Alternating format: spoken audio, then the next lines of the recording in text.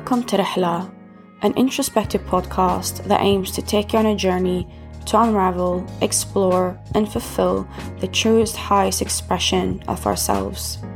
Here's to the journey towards a richer and fuller inner self. Let's create and elevate. Hi guys, and welcome to another episode of the Rihla podcast. We are reviewing another book today, and I'm very excited about this one as it's one of my favorites. Very easy to read and very inspiring too.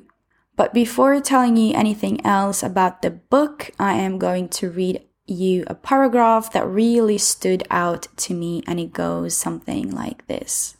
And you have treasures hidden within you, extraordinary treasures, and so do I, and so does everyone around us. And bringing those treasures to light takes work, faith, focus, courage, and hours of devotion, and the clock is ticking and the world is spinning, and we simply do not have time anymore to think so small.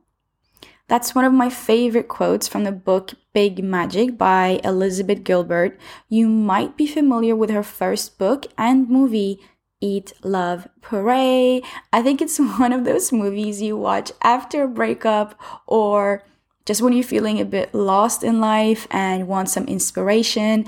That's the movie. That's a go-to movie. It's very inspiring, and I highly recommend you reading the book and watching the movie as well. Big Magic is more about having faith and confidence in our creativity and our ideas, but most importantly, having the courage to trust our journey and explore who we are as individuals. I picked up this book at a time when I felt lost and I didn't feel or had the confidence in my ideas and creativity. I just didn't know what I wanted to do. But at the same time, I've had an idea and a feeling of urgency to create something. But I was struggling to execute the idea, and I struggled to have faith in myself and my creativity. And also, whether this would be the right thing to do. Would this be the right move to make, or is this even the right idea to pursue? Having those thoughts restrained me from actually going for what I wanted to do. And I think this is something a lot of us can relate to. We have an idea, a feeling of wanting to create something, whether that's a business idea, a blog, YouTube channel, or just a change in our daily lives. And we get excited, but then we stop. We end up comparing ourselves to others. We think that we're not good enough. Who would read or listen to us, or what would people say? We lose hope, lose interest, and sort of shove the idea to the side, thinking it's crazy, and usually come up with excuses like, I don't have the time, I don't have the money, I don't know the right people, or I don't have the right equipment. The list goes on. You've done it, I've done it, we just don't usually speak about it. And that's why I really like this book. It gave me another perspective about ideas and the importance of having faith in our ideas. Another quote I really loved and that gave me the confidence to believe in my idea was, when an idea think it has found somebody, let's say you, who might be able to bring it into the world, the idea will pay you a visit. It will try to get your attention.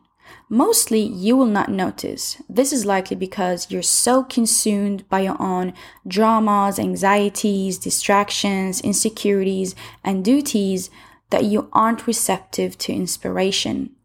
You might miss the signal because you're watching TV or shopping or brooding over how angry you are at somebody, or pondering your failures and mistakes, or just generally really busy.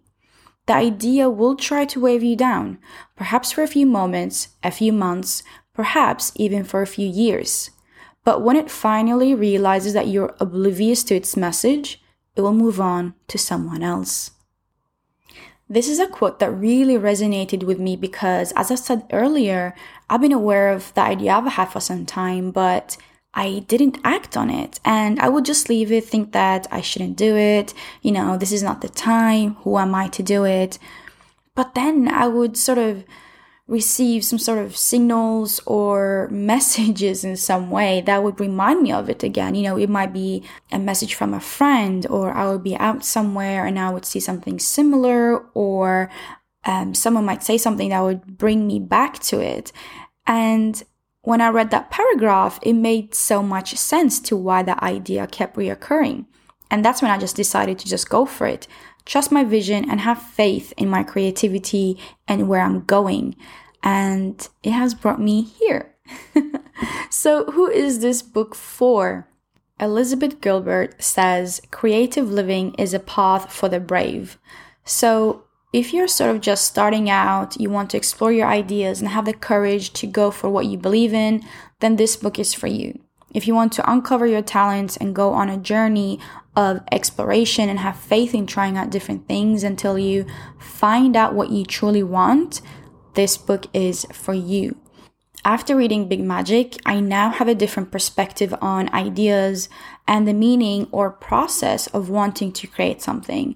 But one thing that truly stood out and that I keep remembering from this book is having the courage to go for what you want. It has truly been inspiring, and this has been my go-to book when I felt stuck or just needed a reminder to keep going and have faith in my creative journey. If you are in a place in your life where you need some inspiration, guidance, and trust in your ideas and creative journey, then this book is definitely for you. It has given me the confidence and the trust I was searching for. And if you're in a similar place in your life, then I strongly believe that it will inspire you too. If you do read Big Magic, or if you have already read it, please share your thoughts. I would love to know what you think. And also, if you're reading another book that's really been helpful or inspiring for your creative journey, then please shoot me a DM on Instagram at mays.ellerim. I would love to know what you're currently reading and check it out.